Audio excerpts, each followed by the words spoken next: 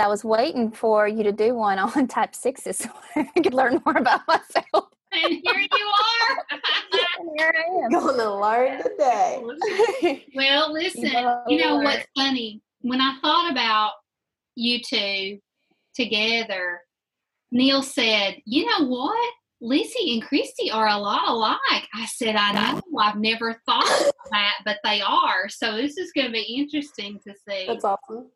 Hello and welcome to the Nefesh Sesh podcast. I'm Amy. And I'm Kathy. Nefesh, which is the title of our show, is an extension of a few of our favorite things that we like to do together as friends. We like to study the Bible together and learn as much as we can about how to become healthier humans so that we can better love the other humans in our lives. We invite you to join us as we learn and practice. The music that you hear in the background is from our friends, the Shira Brothers. You can find their music on Apple Music, Spotify, or Amazon Music. You can also follow them on Instagram and Facebook at Shira Brothers. Sweet by and by, we shall meet on that beautiful shore in the sweet by and by. We shall. Today we're continuing our conversation on Enneagram types and friendships with two of our friends that are Enneagram type 6s. So we're excited to talk with them about just their world and how they think and how they relate to people. So we're so glad to have Lizzie and Christy with us today to give us an insight on what it's like to be a 6 and how we can love them better. So just a few basics about Enneagram type 6s. They're called the loyalists. Their orientation to time is the present. Think a lot about the present. Their passion is fear or anxiety. Their wings on either side are type 5 and type 7. Their need is to be secure. And then in security, they're moving more towards like a type 9 energy. And in non-security or stress, they're moving towards a type 3. And finally, their lost childhood message that they're longing to hear is, you are safe. So additionally, I have a fun fact about 6s. There are more Enneagram 6 types in the world than any other number. They have a very strong need for order and are committed workers and loyal friends. They will often doubt themselves and will look to others to help them make decisions. They'll look to family, to coworkers, to friends, whoever they can find to help them make decisions. But they typically have a committee or a core group of people that they like to consult over and over again to help them make decisions. Enneagram 6s as children possibly could have felt like they had an unstable environment, which might have triggered the anxiety and the fear. And this is really interesting about 6s. I don't have COVID, even though I'm 6s have some confusion between thinking and acting. They can think and think and think and think so much that they think they've actually acted upon something. So if you propose an idea to a 6, they're great to have as problem solvers and be on your team as problem solvers, because if you propose an idea to them, they will question you about absolutely everything about that idea to help flesh that out. And they make wonderful friends that are very compassionate and empathetic, because if an Enneagram type 6 asks you how you're doing, they're the people that really listen to what you say when they ask you that. So we love the Enneagram so much because we get an inside-out view of our people, and it just brings so much compassion and understanding to our relationships. So I want to introduce our guests to you, Christy and Lizzie. Christy and Lizzie, one of you go first. You decide. Tell us your name, your family situation, a little bit about what you do, and if you don't mind, if you'll tell us about what your wing is. Lizzie, you can go first. All right. Well, I'm Lizzie. I'm 27. I am married with no kids, kind of newly married, only been married 2 years. I have several dogs. I'm a full-time ag teacher. I also do some landscape design on the side of that. And I found out about the Enneagram when are we on that question? Yeah, go ahead. Yeah. Tell us about that and tell us your wing. Yes. Okay. So I found out about the Enneagram when I was only 19, actually. Like kind of a mentor, 6 thing, was learning about it in her Bible study. And I just read through all of her notes that she had taken, and 6s were the last one. And I immediately knew that was me. And I would say for most of my life, I lean on the 7 wing more so than the 5 wing. My mom is a 7, and I kind of think that plays into that too. It was really easy for me to pick up on her energy. And that is a short summary.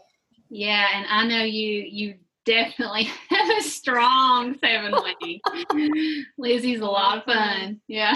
All right, Christy. I'm Christy. I am not 27. You don't have to tell us. I'm not either. I have 4 kids and I'm divorced. I'm also a teacher, just started teaching 4th grade again this year. And I had previously been in 5th grade, but I'm enjoying the change. And I found out about the Enneagram from school. We had to take this at one of our faculty meetings. And my wing is a 7. Oh, so this is going to be a lot of fun. This is going to be great. Yeah. You know, Christy, I think too, well, both of you, I really think both of you have a strong 5 wing too. I mean, just because you're both so analytical at times. But so Suzanne Stabile, like, she's one of my really great friends. I wish. She says that she proposes that you have a wing that's stronger than the other, kind of like the first half of your life, whatever midlife is for you, because she says midlife can be different ages for different people. It can even be in your early 30s. So she says you have one that's dominant the first half, and then you have the other wing that's more dominant in the last half. So I don't know. So what do you value most in relationships? I guess I'll go first again. I would say the number one thing that I value in a relationship is being genuine.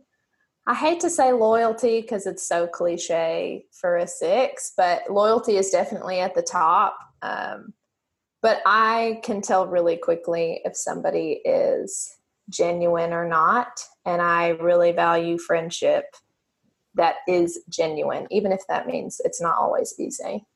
So what does that look like for you?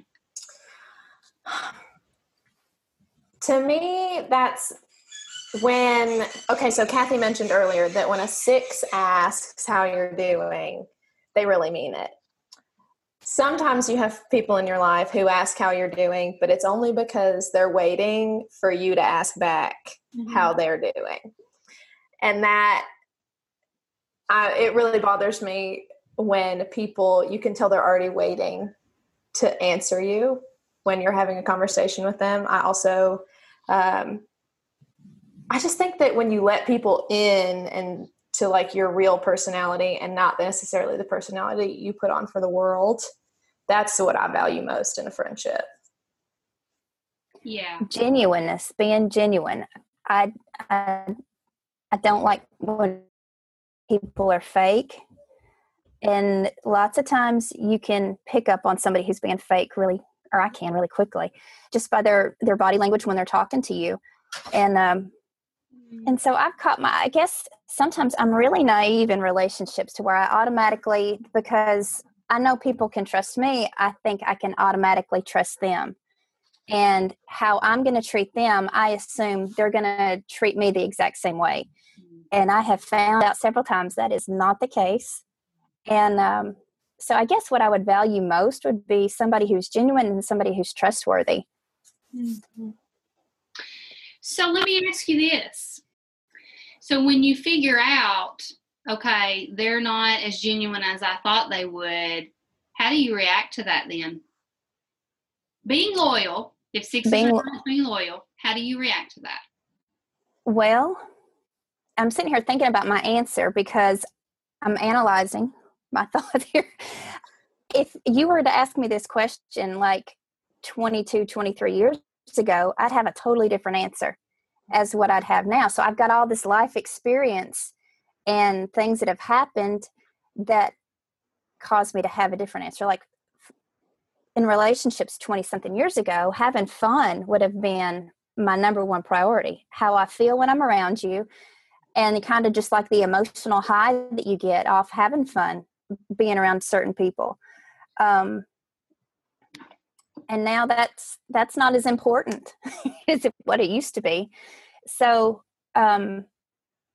there's been people that I've had in my life that I just kind of disconnect from because I'm thinking, it's not worth the investment. Does that make sense? Yeah, it makes perfect sense. So Lizzie, how do you so if you sense that genuineness is not there, tell me what you do about it. So I used to be very much a bridge burner.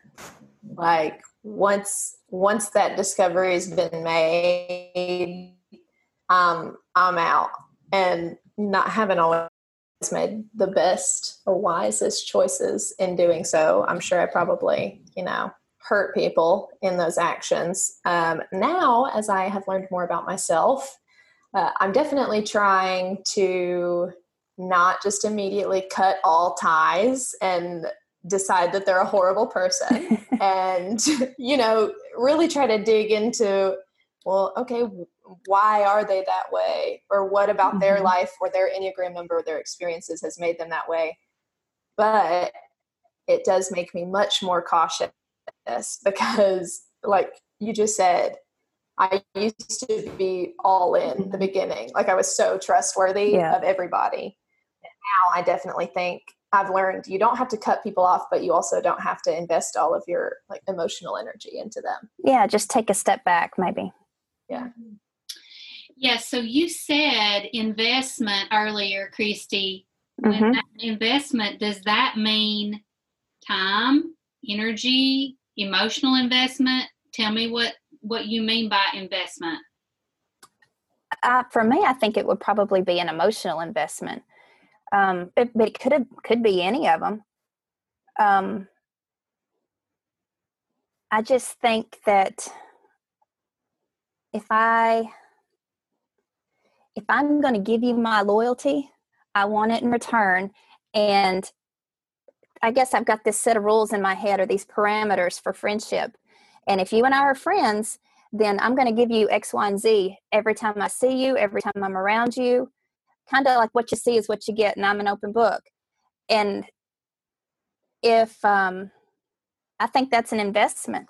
I tell you any of my good secrets, that's an investment, Yeah. I've got lots of good juicy secrets. No, not really. But it's we joke about doing another version of this, where we share all that. So you're welcome to come back. Yeah. Okay. Gone wild. Fish after dark. Yeah. After dark. Love it. Aristotle proposed that there's 3 types of friendship: utility friends, pleasure friends, and then what he calls perfect or good friends. And so utility friends, are just what they sound like, people to have around to meet your, to do things for you, and vice versa. You could have that kind of like transactional relationship where, that might be parents of kids who are, friends or things like that, where you're taking care of kids, or neighbors, or work friends. So they have your back if needed, but they want those kind of conveniences in return. So that's utility friends. The second type is pleasure friends. So friends that you just what it sounds like, that you have fun with, you go out with, but don't really have anything, deeper than that with. So that could be childhood friends, people that you're in proximity with, and that could be based on your season of life too. Christy, you talked about that was much more a priority, earlier on for you in the beginning of adulthood. So then perfect or good friends are typically people that both of you kind of have the same values, same virtue. There's more of an unconditional love there, and we're interested in the well-being of others without a return. And so I just wonder, first, kind of, can you tell us which of those three is kind of like your priority? That could be based on your season of life or based on you being a 6. So can you talk to us about that a little bit? I kind of think all three of them are a priority. Definitely the good and perfect friends. You know, if you can count how many you have on one hand, you've got plenty. I've got some friends that I've had since elementary school, and any time of day, any time of the year. I mean, we can go maybe a year without seeing each other, but I'll call them and we'll just pick right up where we left off. It's like we've not skipped a beat.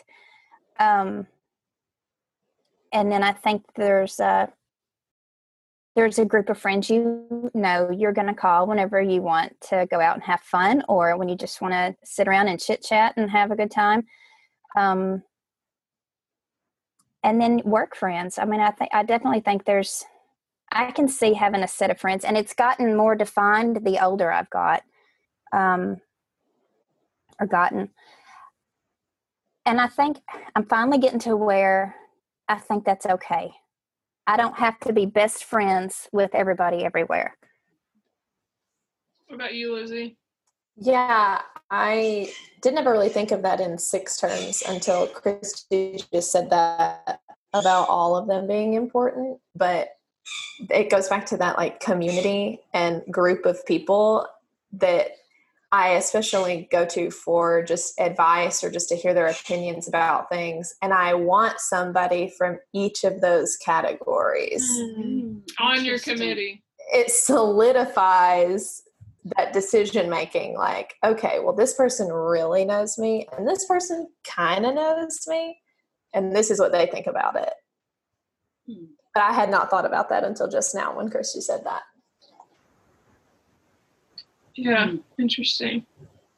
And something Kathy and I talked about was that, you know, perfect and good friends should also be pleasure friends. Like, you should also be able to have, and sometimes they're going to be utility friends, right? Yeah. So I don't think that, you know, it's that clean cut, but I can think about people, you know, in my life who fit into just one of those categories. You said, I think there's a place for all of those, for sure. That same mentor in college described something similar. It was friends for a reason, friends for a season, and friends for a lifetime. Mm-hmm. And I've kind of held that ever since I was, you know, a freshman in college, that it's okay that not everybody is your friend for a lifetime. Yeah, I think we probably anticipate that we want that, and then maybe feel when that doesn't happen, well, what have I done wrong? Or at least I kind of go there, you know, well, why am I not a good, perfect friend? Or, you know, but yeah, I love that you've both kind of come to that revelation that it's okay, you know, that you don't have to be. And, you know, and as time changes too, you know, friends just kind of just fall off. Yeah. You know, you don't connect with them as much for, you know, different reasons. I don't know. Just your paths change. It's really. Well, I've always thought that anytime I've had a need in my life, God will bring somebody into my life that fits that need and that purpose for a little while, as long as I need them. And then that's when we kind of go our separate ways. And it's not like we never got mad at each other. It's just something that happened. Or you don't talk as often, or you like never see each other anymore. Like I had a friend I went to college with at MTSU, and we rode together. We were great friends. And then she got a job, I got a job, and we just never talked anymore. Yeah. So is that, I would imagine that like as loyal as you are, that like transition out of a friendship would be really difficult.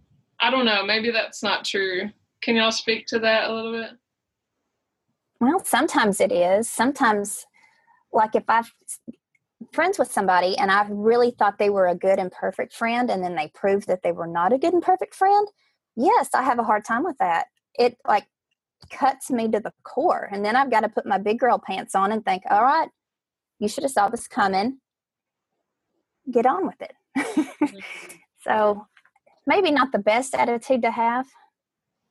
No, and I think I wonder too if I leaned heavier on the 5 or like didn't have a 7 as a parent, that if that would look different for me too, because I mean, maybe I've just been lucky in my friendship experiences, but that's really only happened maybe once or twice where I had a friend that I genuinely thought was, you know, in it the same way I was, and then they weren't. But it's always been kind of easy for me to let go. What hasn't been easy is when I'm in a new situation or a new place. I've moved pretty regularly for the last 8 years-ish. And so when I'm somewhere new, especially when I moved to Tennessee and I had no one, that was way more difficult for me than losing friends, having to rely on myself and only my own thoughts and decisions. That's a good point, because sometimes when I feel like I am totally alone, like not having a group of friends, I kind of panic on the inside just a little bit. It's like I want to have a posse. For support for that committee or what? Well, to ask questions too. Really, that's what it boils down to. Like if I have a question and I need some consulting, I want to have a group of people to go to and ask questions, and they're going to give me honest answers. Mm-hmm. Oh, I can see that in both of you so much. Just in conversation with both of y'all, it's mostly filled with questions.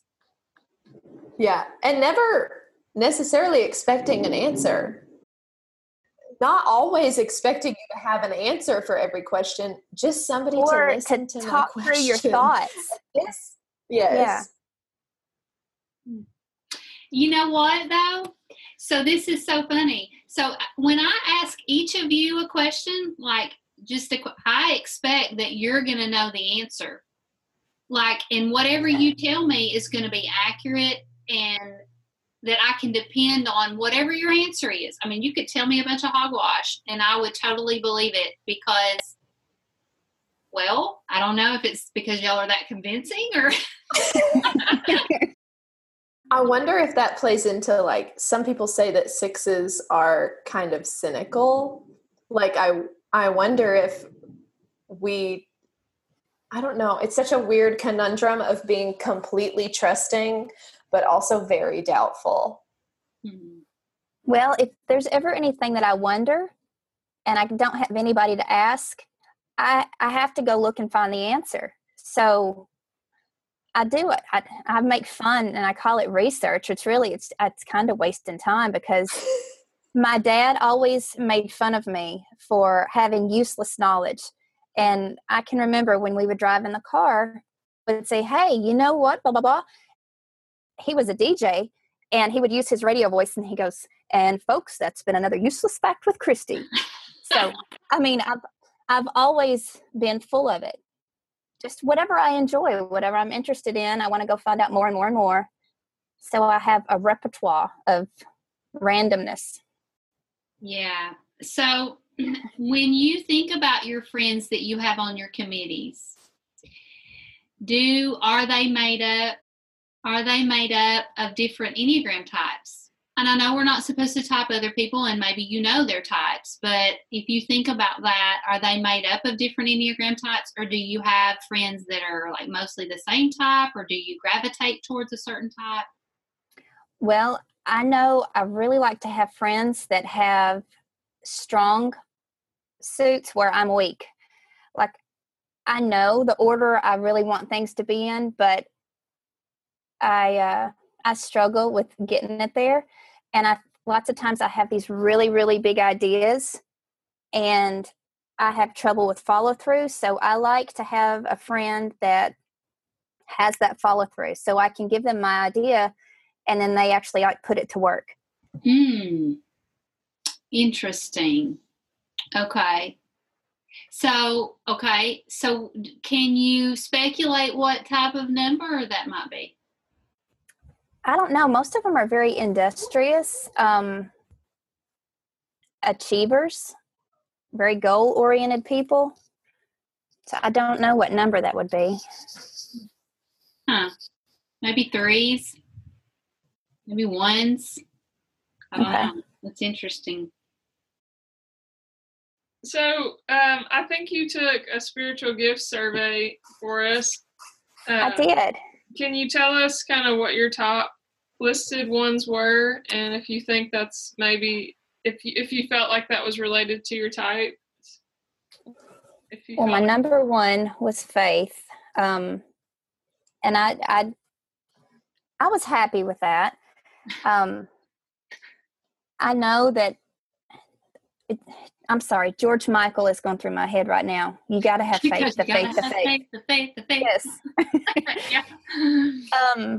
There's just been some things in life that I'm not sure that I could have gotten through without faith and without God. And in retrospect, I know I have leaned a lot more on God than what I realized at the time. So, faith, I thought, okay, I answered that right then. I got it right. My number 2 was miracles, and number 3 was healing. And I really don't know what to say about those because I don't really want to. I know Kathy said earlier that miracles was just recognizing, yes, that miracles can happen, and understanding, that's a miracle. And I can remember different times in my life where I have actually had that thought when I've witnessed something or saw something or kept from having a wreck or something like that on the interstate. Whenever they see there's no way out and you just squeeze through to cars or something like that, that was a miracle. For a second, I thought it meant that I could perform miracles, and I thought, wow, that's an untapped talent right there. Untapped talent. So I have a theory about this that I just thought of live. Okay. Oh, yeah. That's going to be good. So my theory is because you guys as 6s are playing out the potential of danger or the potential of what happened, like if you're seeing something happen where a wreck might occur and you kind of played out in your head, if this had gone one way, this would have happened and could have been disastrous. And so you can recognize, unlike some of the rest of us, how there might have been some intervention there or a miracle because that didn't happen. Because you could kind of play out, this is what should have happened. I think that's a 6 brain. I think that's almost specific to a 6 brain. Could you call that a 6th sense? Yeah. Hey, we're gonna steal that, Christy. Okay. 6 sense. Oh gosh. Sense. Never heard that before. That was a movie. It was a movie. A good movie. Yeah, it was a good movie. Right. I don't know if my theory holds, but Lizzie, go ahead and tell us your spiritual gifts, and then. Okay. I don't remember my 3rd one. My top 2 were exhortation and wisdom. So we had Lizzie's mom on for our 7s, and I believe those were her top 2, which is really neat. Yes. That is really. Are you sure you didn't just call her? Where? And I remember laughing because, nobody can see this, but my therapist did this activity where you had to pick words from a list that resonated with you. And it started with 100 and something words, and you narrow it down to 3. And my top 3 words were uplift, inspire, and radiance.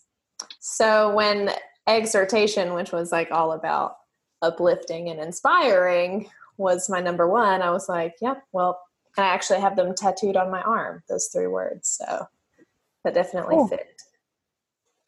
Okay, so we always end with this question. How have you been brave or courageous lately? Tell us something you've done that's been brave or courageous lately. Well, I had a friend that asked me to be on a podcast, and I said yes. Yeah, that's pretty darn brave. Yeah. That's awesome. What about you, Lizzie? I have recently, I'm tapping into my 3, my stress move here by taking on a lot of jobs. And I have recently decided that I'm going to be doing some event coordinating for a new venue where I teach, and I don't have any professional experience with it. It's just something I've been passionate about. And I didn't ask anybody. I just decided I want to do this, and I'm not going to get everybody's opinion. And that's something I'm working on, is trying to refer to my committee a little less. Like, they can't be everywhere at once, you know? Yeah. That's got to be really liberating for you. Mm-hmm. Yes. Kind of like, heck yeah, I did that. It has been, and I've been having to be confrontational, which I am also not used to. Not in a negative way, just making sure my ideas are heard, and that's not something that comes easily to me. So tell me, what's prompted that growth, Lizzie? Therapy. I mean, I don't know. I think it's a little bit a combination of going through some hardship in my closest relationship, my marriage, and coming out on the other side of that. I think therapy definitely helped. Just being somewhere new where I don't have a strong committee. And I've always been somebody who took opportunities that were in front of me. I just did it a little more hesitantly and more timid. Yeah. And I think I just kind of am in a place in my life now where, I mean, I know the worst thing that happens is that it's not going to work out, and I'll still have, a career and a husband, and I've already planned all the worst case scenarios in my head. Yeah, that's great. And both of you are so confident, but not arrogant at all. Thank you. Thanks. And that's very refreshing. That's really refreshing. You handle that so gracefully. That confidence is handled with a lot of grace. So thank you. Well, thank you guys so much. It was really brave for you to agree to do this. We really appreciate that. We appreciate it. Thank you for indulging your pleasure, friend. I've had I fun. don't know I'm not saying you're not a pleasure friend. I was just trying to figure out where I fit. I don't know what kind of a friend I am. I'm working on being a perfect and good friend. It's hard. It's hard. It is hard. You're right. Keep working. But thank you guys so much. We love both of y'all, and it was a pleasure just to get to talk to y'all, even if we weren't recording. So we really appreciate it. And so next up, on our next episode, we'll be talking with Type 5s, which we're really excited about. And we're doing some research on what each Enneagram type does for rest, or what each Enneagram type does that is restful for them. And so we're going to put a poll over on Instagram, and we would love for all of you that are listening to go over there and let us know your Enneagram type and what you find that's restful. That's going to help us in some future stuff that we're going to be sharing. And so we would love for you to do that. So everybody go be brave, courageous today, and we will see you next time. There's a land